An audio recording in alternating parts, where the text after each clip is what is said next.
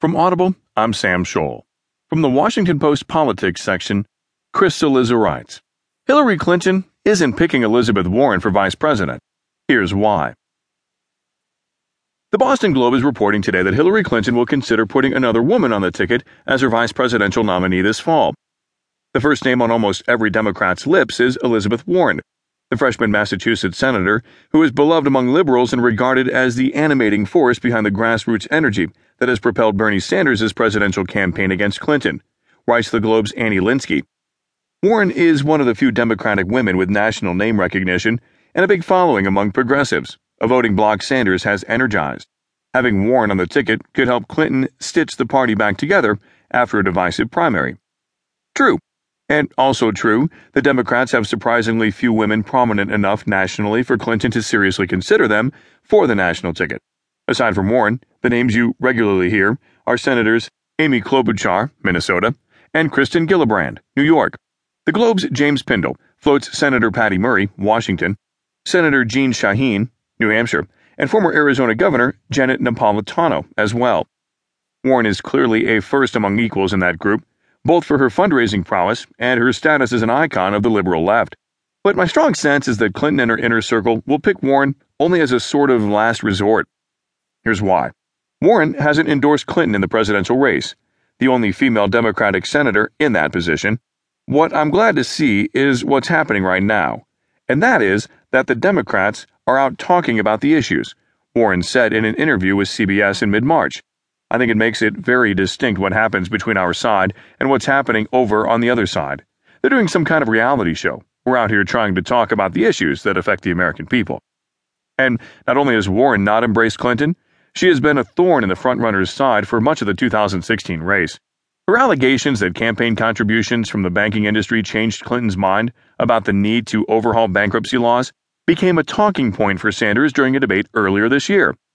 What's been made obvious during the course of the Clinton-Sanders primary fight is that the electorate is split into Democrats who believe Wall Street needs to be closely watched and regulated but is not fundamentally evil, and Democrats who believe Wall Street is corrupt through and through and must be treated as such.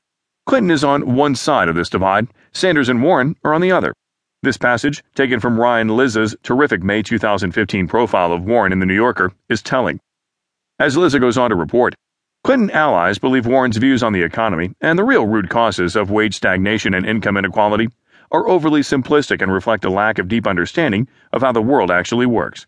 The challenge of wage stagnation is that it's happening in large swaths of the economy, many parts of which are relatively untouched by the influence of the banks, one Clinton advisor told Lizza. When picking a vice presidential nominee, the single most important factor is chemistry. While some people were stunned by Obama's selection of Joe Biden as his vice president, it's become clear over the past 7 years that the two men have a natural rapport and respect for one another that works for them. Ditto George W. Bush and Dick Cheney, although that relationship frayed and eventually tore over deep disagreements over policy and approach. There appears to be very little warmth between Clinton and Warren. Clinton views Warren as someone able to embrace a Machiavellian view of Wall Street and the world, because she has the luxury of not needing to ever really deal with people who feel differently. Massachusetts, particularly at the federal level, is effectively a one-party state. Warren views Clinton in much the same light that Sanders has cast the former Secretary of State in this campaign, prone to deal-making and insufficiently committed to core liberal principles.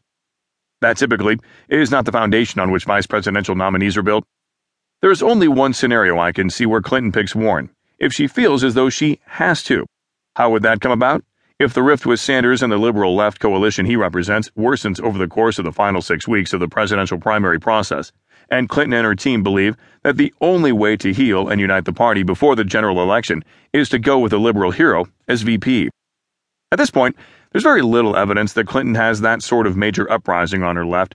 In New York's primary on Tuesday, Sanders won voters who described themselves as very liberal by 12 points. But Clinton won those who said they were somewhat liberal by 18. In a March post-ABC national poll, 77% of liberal Democrats said they would be satisfied with Clinton becoming the party's nominee. 82% said they would be satisfied with Sanders. Liberals may prefer Sanders, but they also like Clinton. And that almost certainly goes double if their choice in a general election is between Clinton and Donald Trump or Clinton and Ted Cruz.